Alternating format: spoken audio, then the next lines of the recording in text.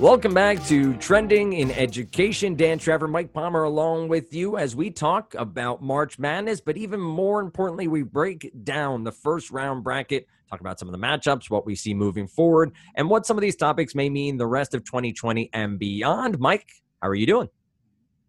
I'm doing good, man. It's March Madness season on all fronts, and things are getting interesting. You know, stuff's getting interesting. We're recording this right after Super Tuesday has passed, and also interesting in terms of what we're learning from the audiences, from people weighing in across the country in the U.S. And it's just an interesting time to try to get a read on what the rest of 2020 is going to be. And we have our sensors out in the universe now, in that our polls are live now. You can vote right now. When you're listening to this, you could go to @TrendingInEd on Twitter right now, and you could vote as we're talking. I mean, how amazing is that, Dan? It's the interactive nature of media today. It yes. is. You want it now, you get it now, and you head on over to the pinned tweet, the thread over there on our Twitter handle, and you can vote and get your votes in, get your voice heard, as it were. Mike did say the Super Tuesday here in Massachusetts, where I reside. So I got out and voted on Tuesday in the primary. So we keep that in mind. We keep March Madness in mind. Rutgers may make the NCAA tournament for the first time since 1991. Wow. Nice. Maryland last night. So much going on. Full disclosure, Dan, you are a Scarlet Knight, correct? I am you are an alumni of the Rutgers University of New Jersey. That is correct. I did radio play-by-play of the sports teams there, so I have an affinity for. So we'll see. We'll see what happens there. But there are topics herein, Mike, that I think will continue to evolve throughout March, throughout the year, simply because of the way this election might go, the way the economy could go, different things that are going on as well. Coronavirus has some implications in here as well, as it continues to be part of the news cycle and part of what the entire world is honestly focusing on to a great deal as we talk through everything.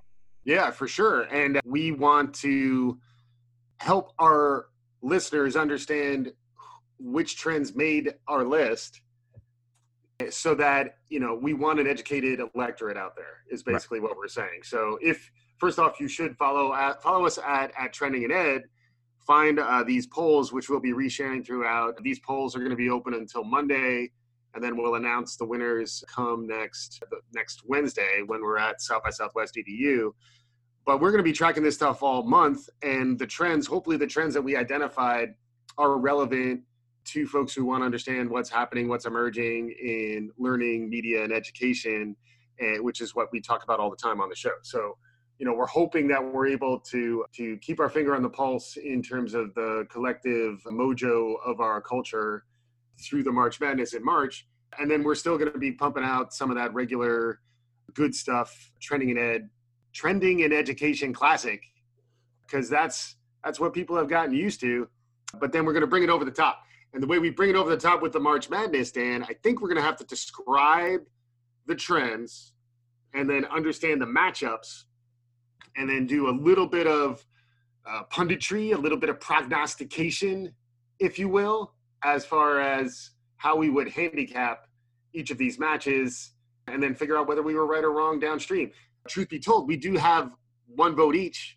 Right. So we are also reflecting what we did in terms of our voting preferences. But ultimately, it's up to you, particularly if you are up for voting within the Twitter polls. Absolutely. And we're going to dive in. We'll go through quickly. The first at the top is applied neuroscience versus flirting. Now, flirting probably needs a tiny bit more explanation than applied neuroscience. But do you want to take this one, Mike, and maybe describe quickly what these two topics are about? Yes, absolutely. So applied neuroscience, we recently had an interesting conversation with Andrea Samadi, who's the host of the Neuroscience Meets Social Emotional Learning podcast. A really interesting conversation there. We talked about the brain a lot. We talked to Glenn Whitman and Laura Saxberg from the Chan Zuckerberg Initiative around NeuroTeach.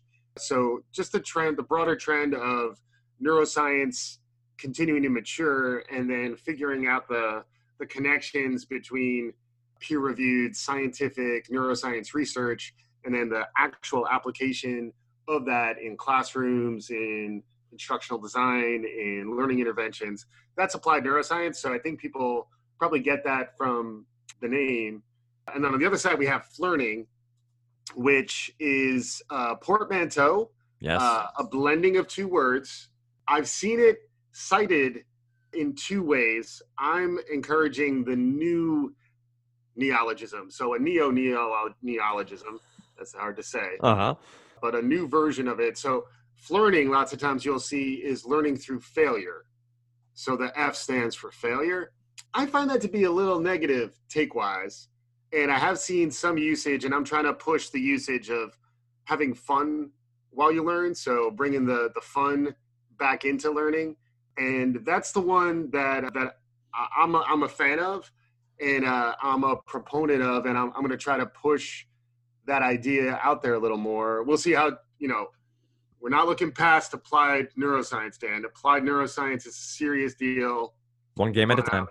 But in terms of like what I think we all need as an antidote to some of the somberness and the craziness of 2020 is a little more bringing the funny, a little more bringing the fun with the learning and having that emotional, positive sentiment with your learning experience. It's motivational, and it's a very human, connected way of thinking about instructional design.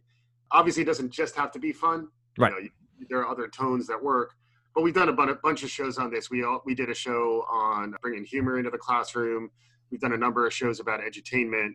So hopefully we can start a groundswell of support for Flirning, having fun while you learn. Well, I think it also speaks to play, the return of play in kindergarten and younger age groups, pre-K learning. But I'm on Flirning here. I don't want to influence anyone out there in the world, but I do think Flirning moves on. We'll see how the voting populace decides to move on to the next matchup. Yeah, let's do it. Generational zeitgeist, tabloid education. Tabloid education really, Mike, rounds into talking about varsity blues and how the tabloid culture have really intersected with education. These scandals that have broken, these parents trying to get their students into college by bribing and by cheating, has become a national story and really pushed education and really higher education into the forefront. Now, what do you make of generational zeitgeist? We talk about generations and the intersectionality of them and in the workplace and in learning. What does generational zeitgeist mean to you? Yeah, generational zeitgeist, I think, is the idea that there are some passing of the torches, which I talked about, on our last show. The younger generations are rising. It is an election. A lot of the people who are running for office are older baby boomers, and at least in the presidential election. And the counterpoint to that is, the March for Our Lives, the climate movement, Greta speaking at the UN while Donald Trump is there. So there are these odd juxtapositions in the broader context. And then I think at a very local level, if you're thinking about teaching Generation Z, that requires an awareness of difference and an awareness of context. And same thing if you're leading an organization which, has everyone from boomers right on down to Generation Z. So 5 different generations in the workforce at the same time. I saw recently the New York Times Magazine featured a lot of the new interventions, some of the consulting companies that are emerging that are teaching people how to deal with generational differences, how to be a generational consultant. We did a show recently with Tarlin Ray on the OK Boomer phenomenon. Those sort of macro zeitgeisty collective consciousness kind of things are going to be manifested in each of our lives as we hopefully deal with people, not just of our own generation, but of other generations. Because another thing we've talked a lot about on the show is the fact that we're more segmented and segregated by age than we really have been at any other period in our history. And I think it's a time to kind of try to fight back against that trend. And I think that's part of the intergenerational diversity is another topic that we've talked about on the show. So I think under that broad umbrella, that's generally where we're putting generational zeitgeist, because we do talk about generational thinking. It's a big part of trending. You want to understand the demographics that are going to happen, especially when you're looking, say, 5 to 10 years out there. But even within this year, particularly because of the election, I think there's going to be a lot of grouping of the electorate, trying to understand who people are based on which generation they fit into. And I think that's going to manifest in anything learning, education related. And then the tabloid education, to your point, I think Operation Varsity Blues was kind of the tip of the iceberg, what we've seen so far. And we're going to continue to see scandals, arguably even the way the Department of Education has been covered, has been very sensational. Some of the topics that, the Betsy DeVos and team have chosen to focus on have been almost intentionally provocative.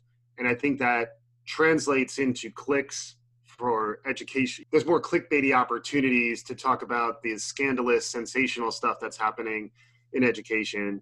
And, voting for tablet ed, I think would say you're expecting that to happen probably more so rather than winding down. So rather than viewing Operation Varsity Blues as, a blip on the radar last year and then it's going to subside, this is sort of saying it's part of a broader trend and we're going to see more of this type of stuff, more perp walks, and more hot pockets. Hot pockets are on trial. Hot pockets, areas.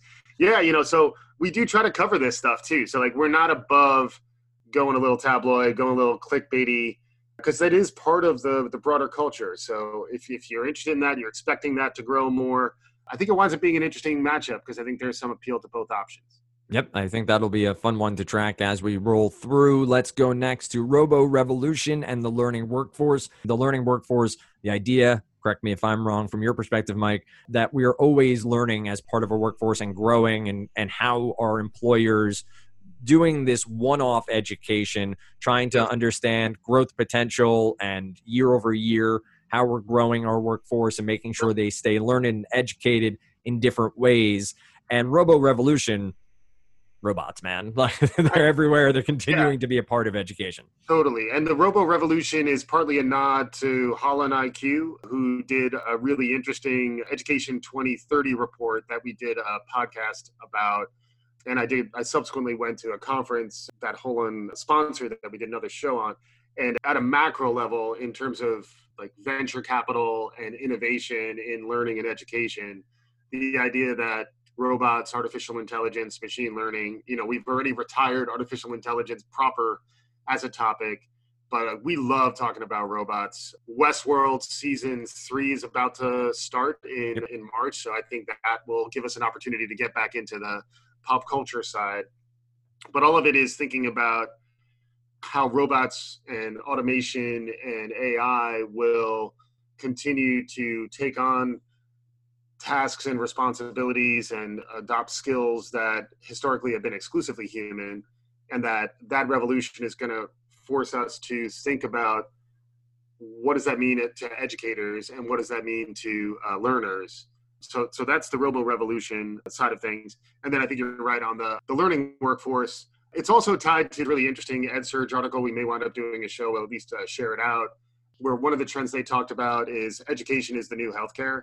One of the benefits that potential employees would seek out when looking to be hired is what kind of healthcare package does this organization have? Do I want to work for them by virtue of those benefits? The learning workforce is talking about how new employees across the generational spectrum, across whatever ways in which folks identify, will increasingly expect learning and upskilling and being educated to be something that an employer is going to have to provide. Otherwise, they're going to go elsewhere. And despite the Robo Revolution, there will continue to be a need for humans who can be reskilled, retooled. We talked about this recently. Humans are much better rapidly learning, somewhat ill-structured solutions, where AI and the Robo Revolution is going to require a lot more training of data. So humans are going to have a huge role in the workforce, but the humans who are relevant are the ones who are learning. So if you're not learning, you're probably going to be out of a job soon, just because there's no longer the luxury of, I figured out this thing 20 years ago. I bring my lunch bucket to the office and I do the same thing the way I've done it for the last 20, 30 years. Those are the folks who are most at risk. And I think they're actually hit on both sides of this particular matchup. Like if you're not part of the learning workforce, you're in trouble. So wake up and start learning.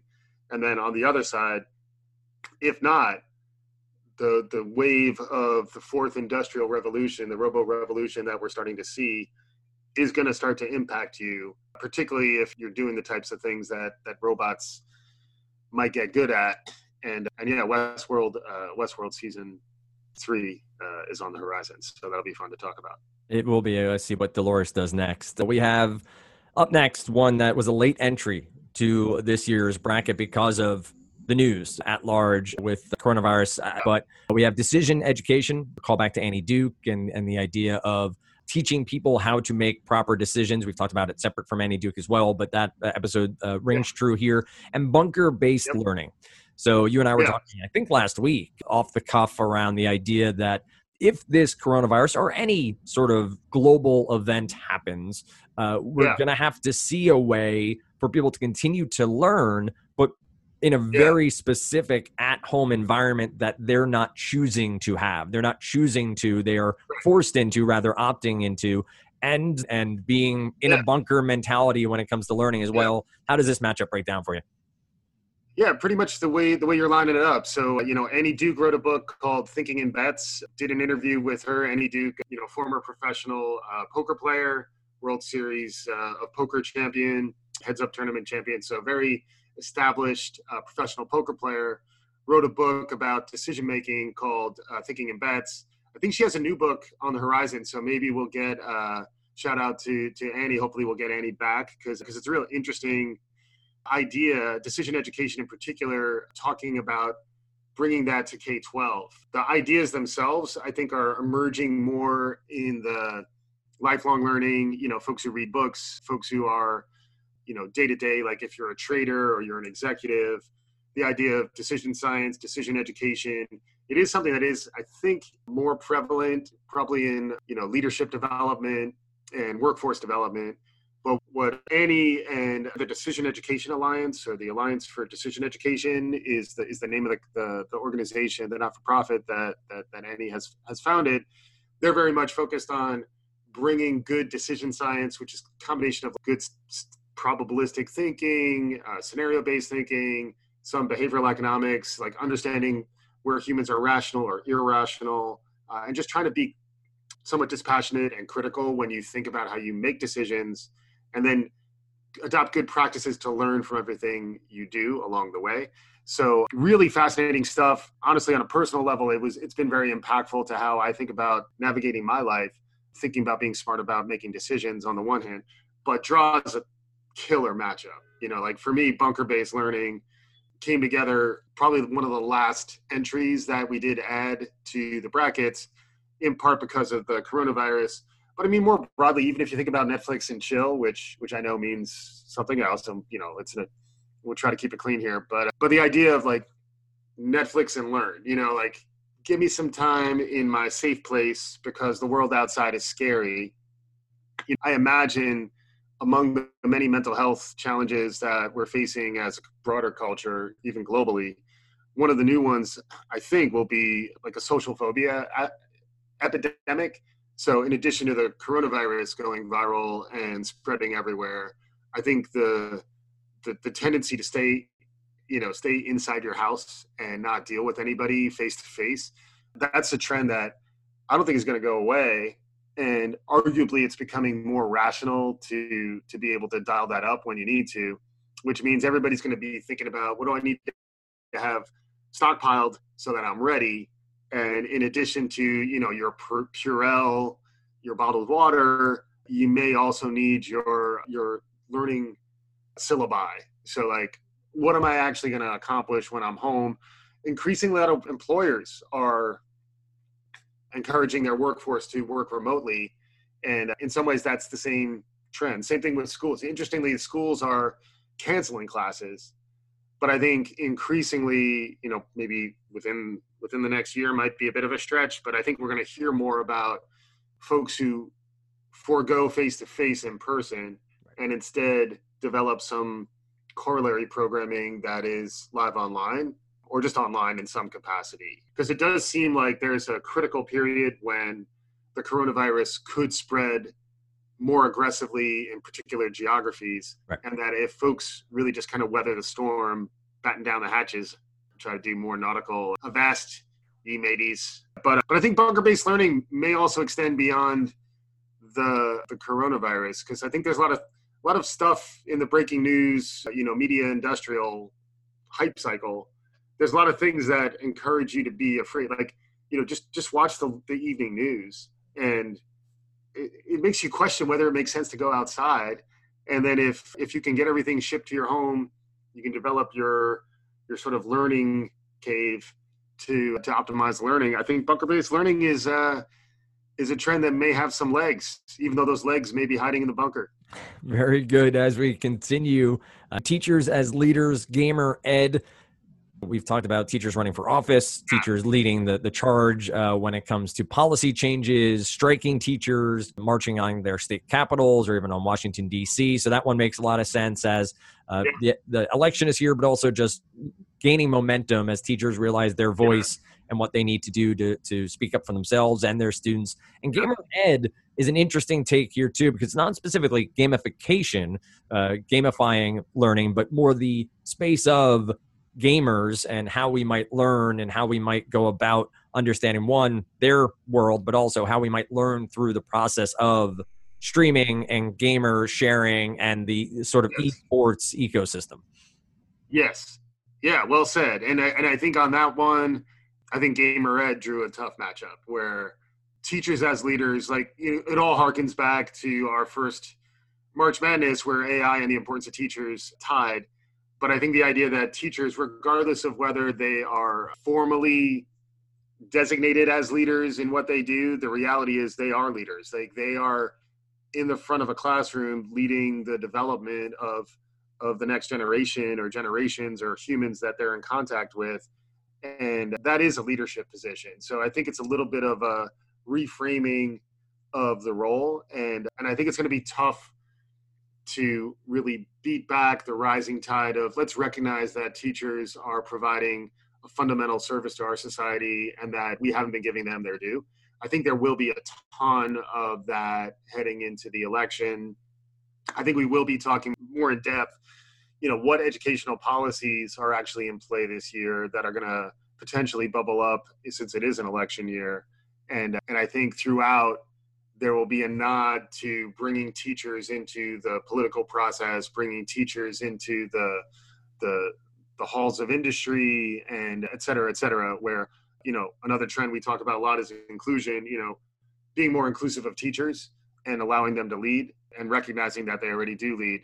That's more central, I think, to what our listeners typically might focus on. You never know. Gamer Ed, I think, is a real trend, and it's something we're going to continue to track. But I just don't think it tugs at the heartstrings quite so much as teachers as leaders. So we'll see. We'll see how that matchup plays out. I need a pronunciation check here on creativity. What are we going here with? Creativity. There you go. And edutainment, FTW for the win. We talked about edutainment earlier in this episode as we discussed through some of the topics. What do you got in these two? How do you describe them? And do you think edutainment has the legs to take down a higher seed? It's a good question. And this is also where the language got a little wacky, but creativity is something we talk about a ton. Yep. And AI is something we talk about a ton. I love portmanteaus. I don't know if this is technically a portmanteau because you kind of jam in AI in the middle of creativity. So I don't know if you have to be front part one word, back part the other word. But regardless, it's a blending of two words. We had a really interesting a couple shows recently, talking about how human creativity is likely to outstrip artificial intelligence in its ability to be creative, novel, innovative for likely the next 10 years. And what this talks about is both that reality, the idea that AI will be better at certain things, humans will be better at certain things, creativity is one of the things humans will be better at. But it's also the idea that a creative human who can leverage AI will actually be providing more transformative solutions than the creative human who is refusing to connect with the Borg.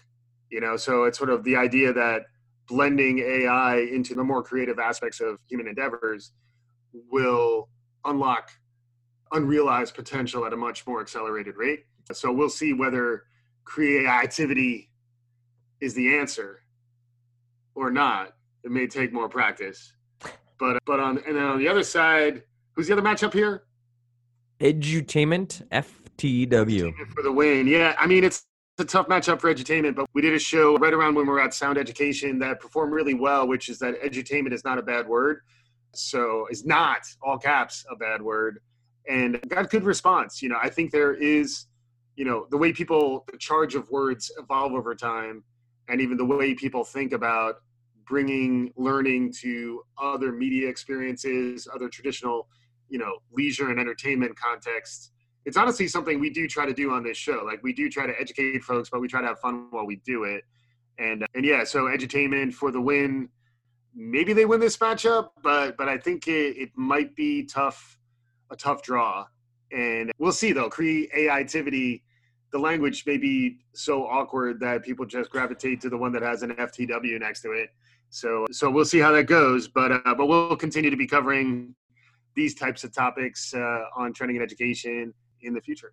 And we turn our attention here to the bottom of the bracket where we have equity and belonging versus 2020 vision. We talked about equity, talked about the idea of diversity and inclusion, equity and belonging, a little bit more of a step forward even beyond diversity and inclusion. 2020 vision implies so many things, and it is to an extent just how much of 2020 and beyond is in the learning landscape, in the education landscape, but also how much of what will happen this year across multiple things, not just the election, but multiple decisions made, multiple changes potentially in our government and beyond. Is that how you see it? Do you see any add-ons or extras you can add to these two topics? And do you have a winner here? Yeah, well, I think 2020 vision is certainly interesting. We've been talking about it on the show since 2018, 2019, starting to look ahead and realize 2020, by virtue of the number, is going to beg for people who have vision, people who have perspective on a longer term horizon. And I think the idea here is that a 2020 vision for learning and for education will move an individual, an organization, a mission to the front of the line. And I think so that's one aspect of it. And I think the other is that we are desperately looking for anyone really on the political side to let us know that they have a sense of where we need to go as a country, as a broader global economy that will ultimately leverage learning, understand the right policies for education. So I think that's 2020 vision is sort of a nod to that. And it's also recognition that 2020 will require folks to think more critically about civic engagement, think more critically about voting, about how governments work, how money influences government, and how individuals and their vision for the future ultimately may rise to the top. That's at least the hope. So it's somewhat aspirational. And then who are we matched up against there with 2020 vision? The matchup for this one for 2020 vision is equity and belonging. And that's kind of like the next level thinking around diversity and inclusion, which you talked about. So, I've heard it characterized as diversity, equity, inclusion, and belonging. But belonging, which we had an interesting show with Melissa about a month or so ago, talking about whether implicit bias training actually works. And that's where belonging came up, where frequently the way in which diversity, equity, and inclusion is delivered is not really something that the groups that it's targeting, so potentially the minority groups, diverse, inclusive groups, don't necessarily feel like they have a sense of ownership and belonging to the culture. So if your diversity and inclusion, implicit bias training is done for your people of color, people in diverse groups, rather than by them and through them, it's not really going to work. And the whole idea of belonging, I think, is a bigger concept as well, where it's, you could be inclusive, But if you're including folks and you're not really allowing them to lead and own, you're not genuinely being inclusive. So I think the idea is a next level mode of diversity and inclusion training that is less about doing things for folks who traditionally haven't been included, and instead is empowering them to. It reminds me a little bit of the teachers as leaders. It's like, can you really cede the control to the groups who need to have that sense of belonging?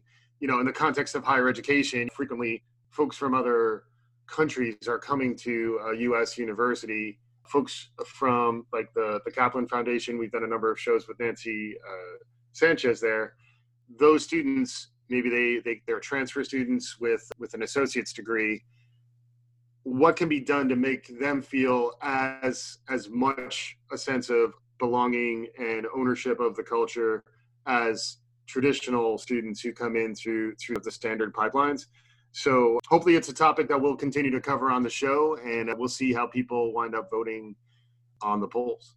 We go next to digital inclusion and employer U. Not to confuse digital inclusion with equity and belonging, more the idea of access to digital and access to internet and ability to learn online here. We had a great conversation early September, I believe, around digital equity and the like, and really understanding how individual communities can rally and understand children in their own town or city, how they have access to, should a student have to go to Starbucks to do their homework or anything of that like, or should they have better access at home or in the classroom to internet-based learning. And Employer U is here, and mentioned this one earlier as we talk through the idea of the learning workforce. This more about the specific idea of a college degree through your employer, I believe, Mike, again, correct me if I'm wrong, but the idea of going pro early, what we've seen from the Walmarts and Starbucks of the world,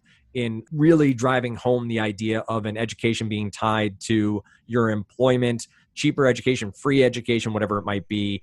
This is a great one. This is a first round matchup that probably could have been a Final Four matchup when we really think about the way learning is going in 2020 and beyond. How do you see this one?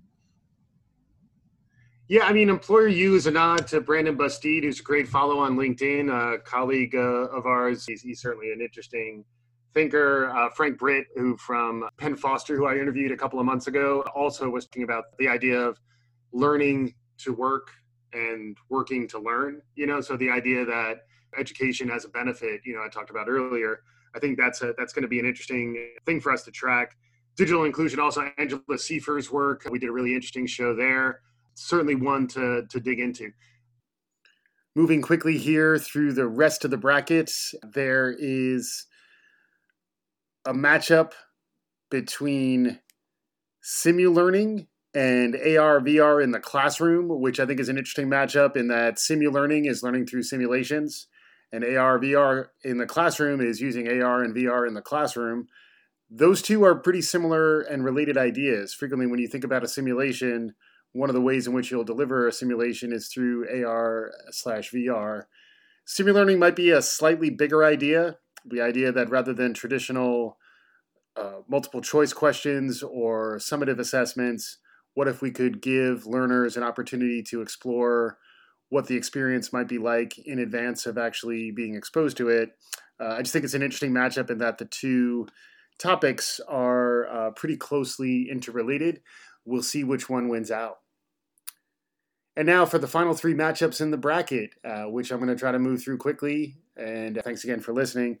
Cyber learning versus new media literacies. So cyber learning, we talked to Simone Petrella and the team from Cyber Vista recently about the skills gap that's emerging around cybersecurity and around how new economy skills are going to continue to surface as we try to educate our workforces. And it's going to require new thinking about how to close those gaps and new ways to continue to educate and develop your workforce to keep them cutting edge and relevant as skills and broad domains continue to be disrupted. And it's another place where I think the importance of softer skills and ways in which to understand the domains in which you're providing cybersecurity or data science training or other emerging new economy skills. That's a trend that we've been seeing. It's a trend that we expect to continue to see. It's matched up against new media literacies. We had a really interesting conversation about Doug Belshaw's work on digital literacy, and a lot of that involves understanding how to make sense of the complexities of the internet and of the emerging media capabilities that are constantly bombarding us with information, some of which is valid, much of which is confusing and complicated and potentially fake. So really interesting work by Doug Belshaw and great work being done by CyberVista at Cyber Learning. Those shows are in our back catalog. They're worth checking out, and not really sure where we're going to land here. We'll have to keep an eye on that matchup. 2 more matchups to go. Mindful learning versus fanocracy. Mindful learning is the idea that the mindfulness movement, which has seen the emergence of apps like Calm and others. Also, we have talked to folks who have written books about the relevance of mindfulness and restorative time to reflect and get organized about your thinking. That's a trend that I think may have legs. It's up against fanocracy, and we did have a really interesting conversation with David Meerman Scott earlier in January of this year to talk about his new book, which is talking about how brands and individuals and educators can really benefit from thinking about building engagement and building a following by empowering fans and establishing practices that drive fandom and also cede some of the top-down authority to the power of your fans. Really interesting conversation with David. If you haven't had a chance to listen to it, we'll see how it fares versus mindful learning. And then last but not least, we have a matchup between JOMO, aka The Joy of Missing Out, a late entry last year that did quite well, and we wanted to give it another shot. It's a nice counterpoint to FOMO, which is the fear of missing out. This is more saying, I know I'm missing this thing, and I'm comfortable with that, and I'm somewhat intentional about choosing not to engage, and the liberating power that the individual finds by choosing to miss out is a really interesting counterpoint. We'll see how that trend fares this year. It's matched up against the idea that audio is the new video.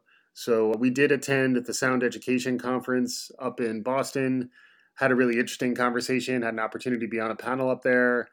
I think the idea that video may have oversaturated the marketing marketplace, may have been overpromised by folks like Mark Zuckerberg and others as transformative and fundamental, when slowly but surely and steadily throughout, we have seen the emergence of podcasting, voice assistants, platforms like Spotify, platforms like Luminary. We've talked a bit about a platform called Himalaya.